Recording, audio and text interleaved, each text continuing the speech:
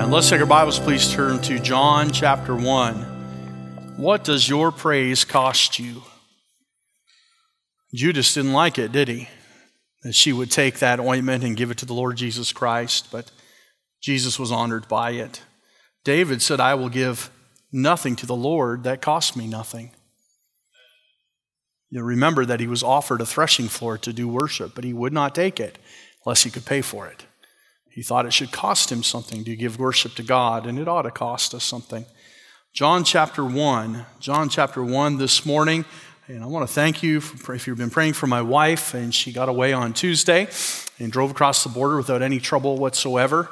And so she's American and Canadian, and Americans don't like that, but tough. And so she got to the border and she flashed her American passport, and they said, come on in. And so she got down to Indianapolis and spent the remainder of that day and all day Wednesday with Austin, and then on Thursday she flew to Texas, and so she's with her dad now.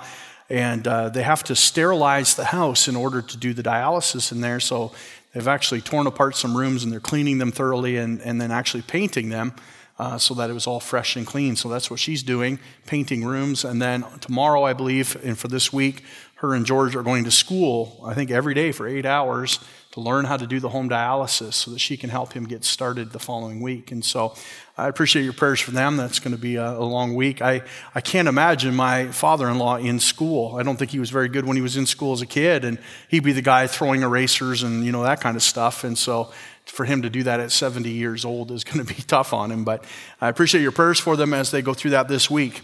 John chapter 1. Let me share a blessing with you. And I shared it in the morning service, and then it happened. And how many of you know Kyle Reedes? Kyle is one of our special people. And he's kind of got the crippled hand, and he walks around, he greets people and talks to people. Kyle calls me every single day, sometimes 2 and 3 times a day. And all he wants to know is, how is Hilda and the baby? And how is Leah and the baby and Rachel? And on it goes. And Amy, he wants to know about Amy and the baby. And how will we know when they have their babies? I said, I'll announce it. But here's the thing. Kyle hasn't been in church since last March. He lives in a group home, and they won't let him come to church. So he would have no idea that those ladies were even expecting if he's not watching every week online.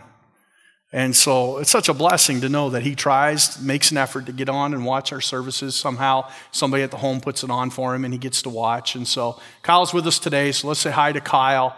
And but I really appreciate that he cares so much that he calls every day, sometimes 2, 3 times a day. And then I said that in the morning service, and I went to my office and the phone rang in between the services, and it was Kyle. And I honestly, if the phone rings at the church now, I pick it up and say, hi, Kyle, because I know it's him. And some say, well, doesn't that get tiring? Not at all. I'm so glad he cares. And it's such a blessing that he wants to know. And he heard online, or he heard on the service that Ray Austin had passed away. And he called right away. He says, who died? Who died? I said, Brother Austin went home to be with the Lord. Oh. He's just so heartbroken by it all. But it's such a blessing. I wish I could have that kind of heart. I wish God would put that heart in me. It's just such a simple guy, mentally handicapped, lives in a group home, but he loves people. Would to God that we'd all have that and care about each other like that. So praise the Lord. I think he calls you every day too, doesn't he, Neil? Or almost every day. And I told Hilda this morning, I said, if something happens to Neil, you better watch out, because Kyle is asking about her every day. And Hilda was excited about that. I don't know, but anyway, John chapter 1. Hey, it feels good to be in church. I don't know why. It's just so much better than outside and less distractions. And I'm going to tell you tonight, I just feel like the Lord's going to do something tonight, and we might throw out the order of service and sing a bunch and have a good time together. So you come, and we'll do whatever we need to do, but we're going to have a good time in the house of God tonight. John chapter 1, let's read the first 10 verses. I won't take long. I realize our time is short, and I guess it doesn't matter at this service as much as it does the first. I prepared a message thinking I was going to be outside. I prepared it over a week ago, and so it's kind of short because I don't like having a lot of notes out in the wind. It blows away from you, so I just kind of kept it concise. But I felt like the Lord had had me share it with you anyway. the doctrine of John the Baptist. The doctrine of John the Baptist. I believe that if we have a Bible, we ought to have the right doctrine. I believe that. I believe that if somebody's going to preach, they have the right doctrine, especially on the major things. Now, there's little things, I suppose, that we don't understand maybe, the mysteries of the Bible and things we might disagree on, and that's okay. Christians, you know this, as adults, you should be able to disagree without being disagreeable, right? You can disagree without being disagreeable. You don't have to fight about everything. But there's some fundamentals, and there's some things that are important. And so I want you to notice that John the Baptist, even before the cross of Calvary, even before Christ died and rose from the dead, he may not have understood completely what was going to happen, but he had an idea of who Jesus was. And his doctrine was solid right down the line with the Bible. And so let's look today at John chapter 1, verses 1 through 10. The Bible says... You'll excuse me, I'm really trying to keep my voice. In the beginning was the Word, and the Word was with God, and the Word was God. The same was in the beginning with God. All things were made by him, and without him was not anything made that was made. Have you ever seen one verse in the Bible destroy evolution as well as verse 3? Read it again. All things were made by him. Well, what about, no, all things. All things were made by him, and without him was not anything made. I mean, it doesn't get any plainer than that. Verse 4, in him was life, and the life was the light of men. If you ever hear somebody say, well, I think I can go to heaven without Jesus Christ, I can just be a good person, or I can go to church, or I can be religious, show them verse 4. In him was life. The Bible says, whosoever was not found written in the book of life was cast into the lake of fire. You have to have life to go to heaven. And in him was life. You can't, if you're not found in the book of life, you're in trouble. You need to know Jesus Christ. Verse 5. And the light shineth in the darkness, and the darkness comprehended it not. Look at verse 6 now. There was a man sent from God whose name was John.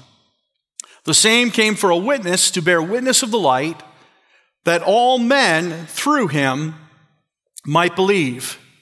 Understand this, Jesus is the way, the truth, and the life. No man cometh to the Father but by me.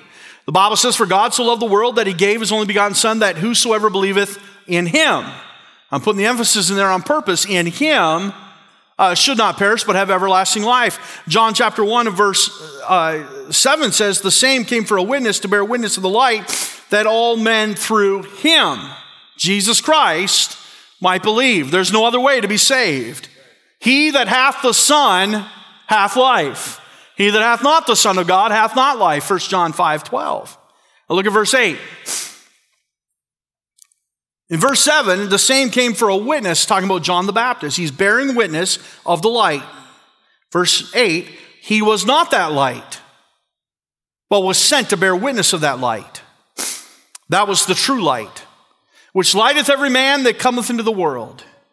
He was in the world, and the world was made by him, and the world knew him not. Let's pray. Father, we love you. We thank you for your word. We thank you for the characters that we find in the word of God, that through their preaching and teaching and actions, Lord, we can learn more about you. I pray that you'd help us as we look at John the Baptist, understand this is not the story of John, but this is the story of God's grace upon John's life. This is the story of Jesus Christ and how he must increase, but John would decrease. So, Father, I pray that you would just help us with a laser focus to look at the Word of God in such a way that we would believe it, comprehend it, that the Spirit of God may work it into our hearts. And so, Lord, we surrender to you and ask for your Spirit's filling. Lord, bless your word today. We'll thank you in Jesus' name. Amen. You know, at Bethel Baptist Academy, by the time the kids are about 15 years old, they're in 10th grade and they're looking at 11th and 12th grade, and we have to start talking to them about what do you want to do with your life? If you want to go to a specific program, maybe at Guelph University or McMaster University, you have to have certain accredited courses from high school level with university attachments to them in order to get into certain courses. And so we're able, we have what's called ILC, Independent Learning Center credits, and we can have those piped in just like we do with the ABECA program, and they can take the sciences and the maths and things that they might need to get to a higher level education. But it's interesting to sit down in my office with a 15-year-old and say, what do you want to do with the rest of your life? And they push it pretty young now. And sometimes they don't know, and they get to 11th grade, and they still don't know, and they'll get to 12th grade, and they say, well, I think I want to do this, and so maybe I better grab these credits, and maybe I start working towards that. But boy, they put pressure on kids so early now to get into university and such. You know, that was never a problem with John the Baptist. From the time he was in his mother's womb, he was the forerunner of the Jesus Christ. He had one purpose. If you were to read through the life of John the Baptist, you will find that he only ever did one thing. He preached. I was thinking about Brother Giesbrecht as you shared your testimony. He said, God just kept showing me, I got to preach. I have to preach. I have to preach. That's all John the Baptist did. He pointed people to Jesus Christ. I don't see in the Bible where he ever got into talking about the rapture or eschatology or when Jesus might return. If anybody got into those doctrines, I imagine John just said, no, behold the Lamb of God. Let's look back to Jesus. Let's put our faith and trust in him. He is the Christ. He is the Messiah. And he just promoted Jesus throughout his life. And it's such a great thing that we might learn and glean from that a little bit. We can get into a lot of discussions and even arguments about different things that we think are going to happen in the future. And we look at the circumstances around us in the world today and we say, well, this is prophecy fulfilled before our eyes. They've been saying that for 1,000 years. And yet the Lord has still tarried. I would encourage you in times like that when you don't know or can't figure it out, go back to the basics and just point people to Jesus. The truth is, Jesus may come tonight. But if he's coming tonight, you better know Jesus. We better get back to that singular focus and understand that we are here to tell me the story of Jesus. Write on my heart every word. Tell me the old story.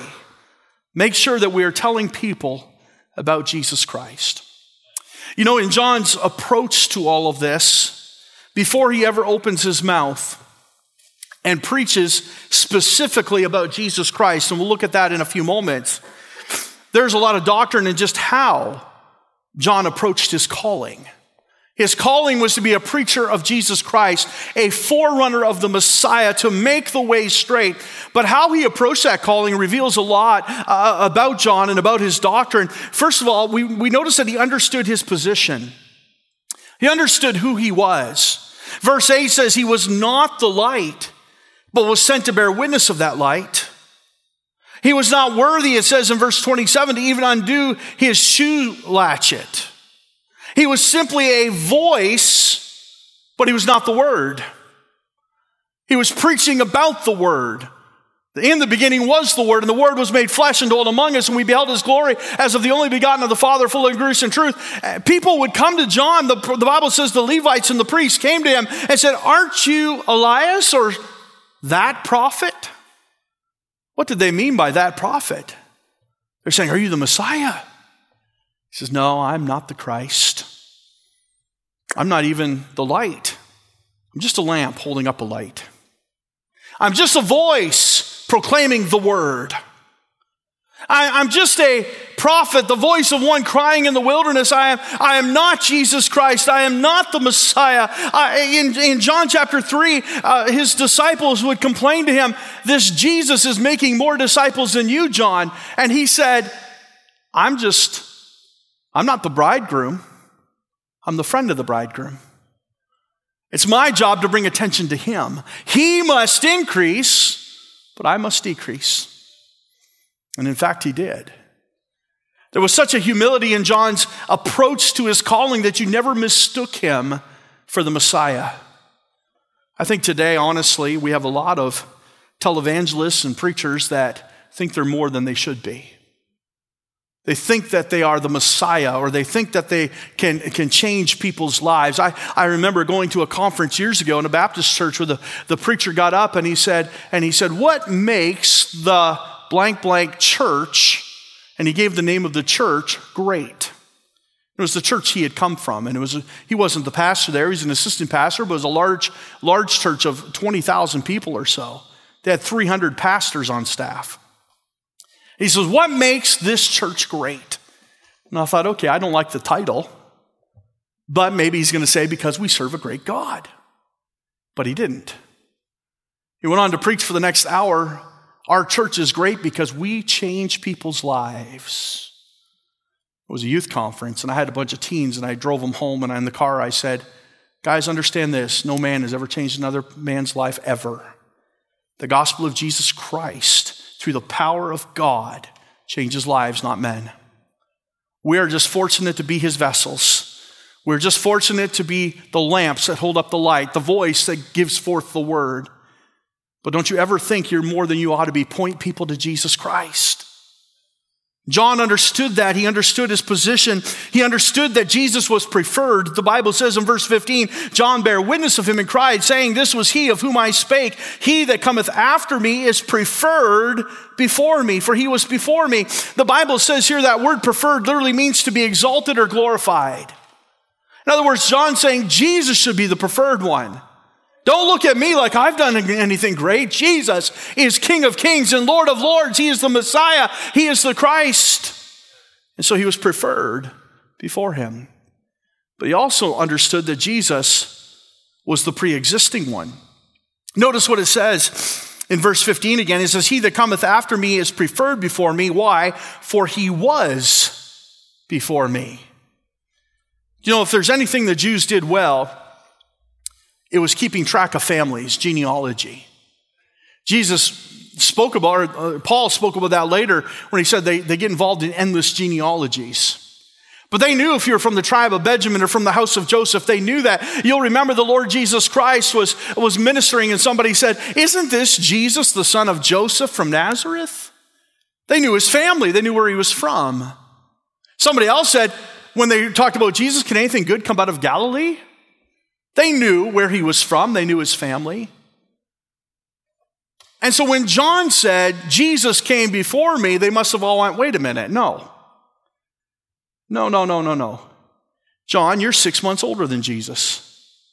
We remember when Elizabeth announced that she was expecting, and it was such an amazing thing because it was a miracle. She was up in 8 years, and we remember that, and we remember that John was born, and then 6 months later, a little baby cousin came along named Jesus. If there was anything they kept track of, it was that stuff. But John says, no, he was before me. He's the pre-existing one. He is the Son of God. So as John approached his calling, we see a lot of good doctrine. We see that he understood who he was and he understood who he wasn't. But more importantly, he understood who Jesus was. Now look at some of the things we see in his message. Look down at verse 29. And we'll focus here for the next few moments. The Bible says, the next day, John seeth Jesus coming unto him and saith, behold the Lamb of God, which taketh away the sin of the world. This is he of whom I said, after me cometh the man which is preferred before me, for he was before me. He says, I told you this back in verse 15. Verse 31, and I knew him not, but that he should be made manifest to Israel. Therefore am I come, baptizing with water. And John bare record, saying, I saw the Spirit descending from heaven like a dove, and it abode upon him.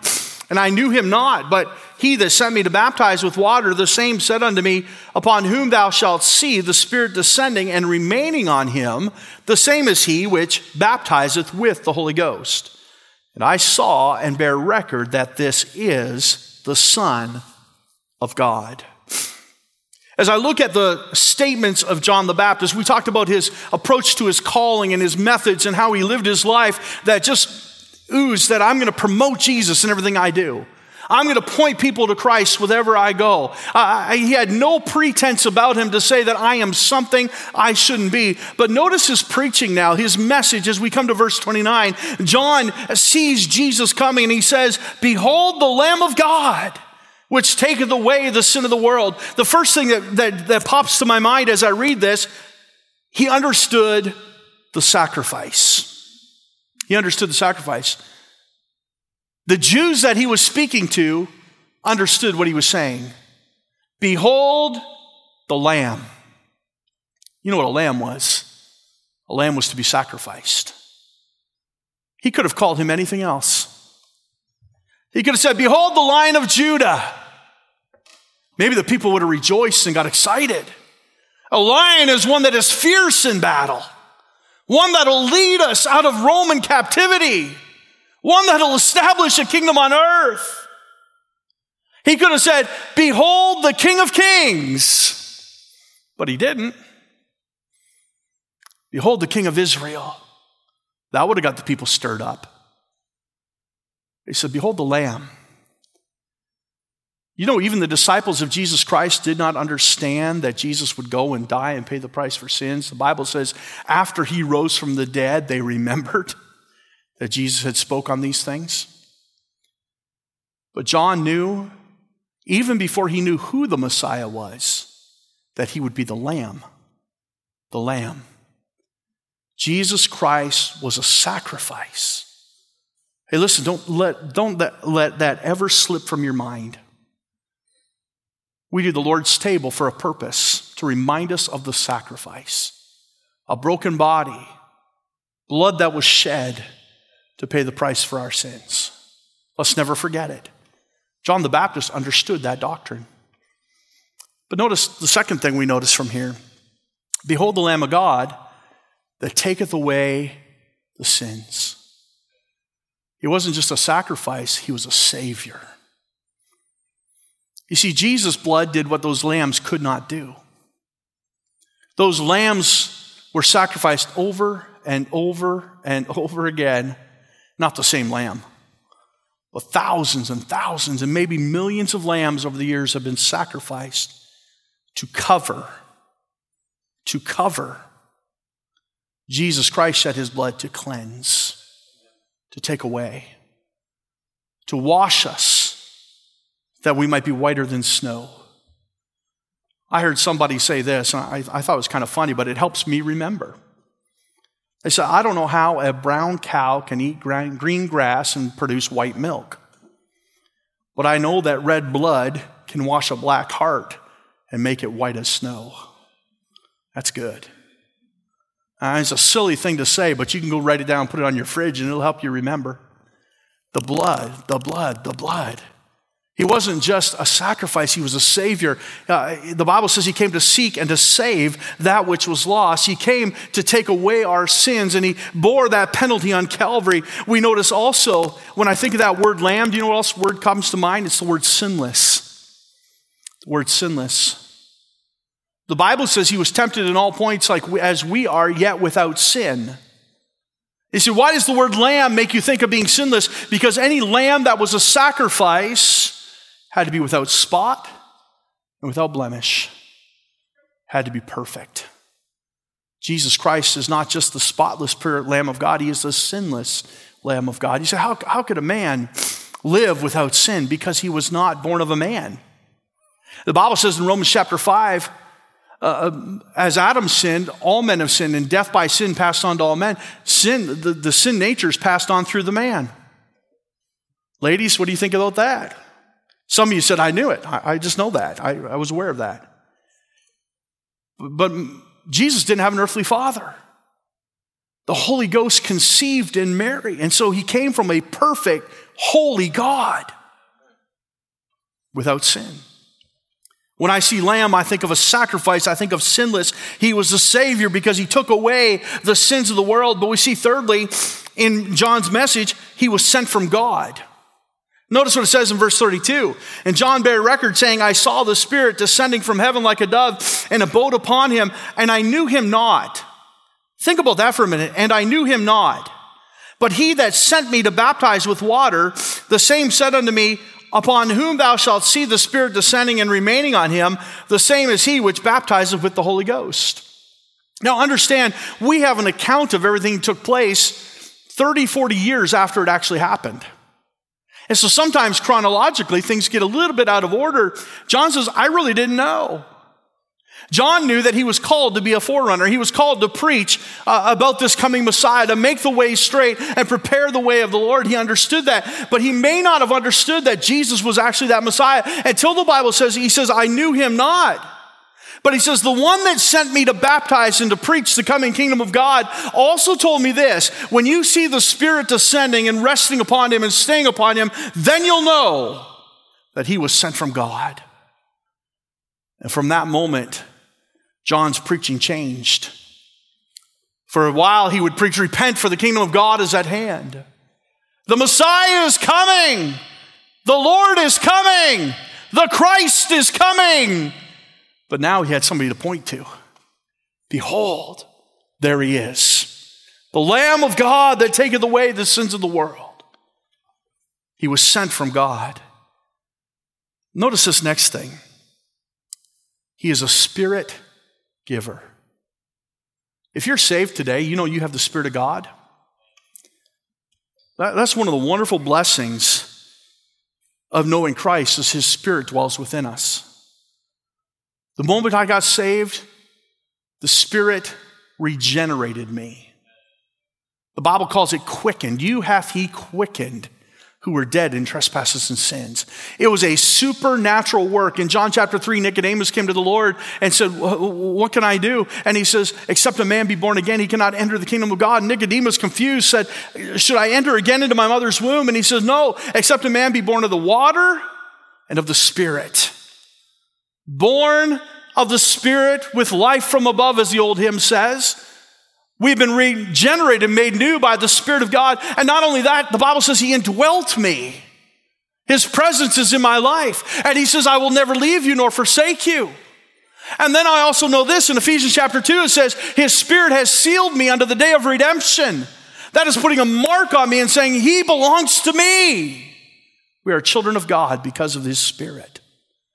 But Jesus is that Spirit giver.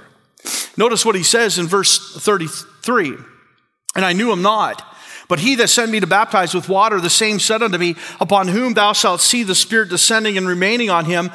Listen, the same is he which baptizeth with the Holy Ghost. I know Baptists, we don't like that phrase, the baptism of the Holy Spirit, but I can't get past that scripture without reading it. Sorry. It's in the Bible. And so he gives the Spirit of God. John chapter 16, I won't have you turn there for the sake of time. In John chapter 16, he's comforting his disciples. In John 14, he says, I go to prepare a place for you. And all they heard was, I go. And their hearts were broken that Jesus was leaving.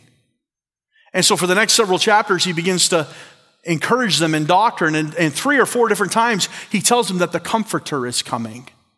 And in John chapter 16 and verse 7, he says to them, he says, it is expedient for you that I must go, for if I go not away, the Comforter will not come. But if I go, he will come. He is the Spirit giver. Listen, think about this. The Lord Jesus Christ came to save us as the sinless, spotless sacrifice of God. And yet when he returned to heaven, he said, I will never leave you nor forsake you. Here's my Spirit to dwell on within us. Hey, you ever set out to do something wrong and something goes off in here? That's the Spirit of God convicting your heart. You ever wonder what your next step is, and so you get down and pray about it, and then when you get up from prayer, you go, hey, I know what to do. That's the Spirit of God guiding you. You ever look around at a funeral and wonder why everybody else is weeping so much more than you are? That's because we sorrow, but not without hope. Because the Spirit of God is our comforter. So many times the Spirit of God comes alongside us. That's what the word comforter means. It's the Greek word paraclete. And it literally means to come alongside. To hold us up, to strengthen us. And we learn from his Spirit that his grace is in fact sufficient. He is the Spirit giver. Look at this last thing in verse 34. John is still speaking, and I saw and bear record that this is the Son of God. I got one more S for you. I alliterated just to help us remember, and also so if I was on the back of a trailer, I could remember. He was the sacrifice. He was sinless. He's a Savior. He's sent from God. He's the Spirit giver, but he is the very Son of God. John chapter 1 and verse 18 says, no man hath seen God at any time. The only begotten Son, which is in the bosom of the Father, he hath declared him. Oh, I'm so tired of all the movements today that'll say, well, Jesus was just a good man. He's just a teacher. No, John, the apostle, testifies that he is the Son of God. John the Baptist says he is the Son of God. The Bible says in 1 John chapter 5 verse 12, he that hath the Son hath life. You better believe he's the Son of God or you're lost and going to hell. He that hath the Son hath life, but he that hath not the Son of God hath not life. John 3:16, for God so loved the world that he gave his only begotten Son. When Jesus was baptized, the dove descended from the heaven and the clouds opened and the voice of God said, this is my beloved Son, in whom I am well pleased. He is the Son of God. He is God in the flesh. That's who John came to talk about. Let me ask you this today. You know, perhaps better than anybody we see in the New Testament, John the Baptist fulfilled his calling. To be honest, there wasn't a lot of time for him to mess up because he would die shortly after he started preaching. But even Peter, filled with the Spirit of God, preaching the day of Pentecost, 3,000 saved. Later, Paul would say, I had to stand him to the face because he was given into those Judaizers, the legalists, the Pharisees. But John fulfilled his calling. You say, why? How was he able to do that? Because he just remained true to the doctrines he believed. And he didn't just preach them, he lived them. We saw in his approach to his calling that everything he did said, I believe in Jesus. I believe in the Messiah. I believe in the Christ. And he promoted that in his life. And he told people unashamedly, even the Pharisees that came and had the power to take his life, he said, ye generation of vipers. He was fearless because he was filled with the Spirit of God. Let me ask you, does your life display Christ like his? Just our behavior. From our behavior, can this world see a clear picture of who we believe Jesus is? Here's the thing. Tomorrow morning, you'll get up and go to work or go about your day, and you will live what you believe. It's painted all over you. If you're unkind to people, they'll say, is that the kind of Jesus you serve? If you're caught up in deceit and lies, they'll look and say, is that the Christ you follow? You have a testimony whether you choose to believe it or not. It's either good or bad. How we represent Christ. John lived what he believed. May we do the same. Let's stand with our heads bowed and our eyes closed this morning. Listen, it's not simply enough to have your doctrine straight. It's something we need to live. It's important to have convictions about the Bible and who Jesus is, but can people see it? Are you living it out? Is it visible in your life? Maybe there's one here today say, Pastor, I'm not sure I'm saved.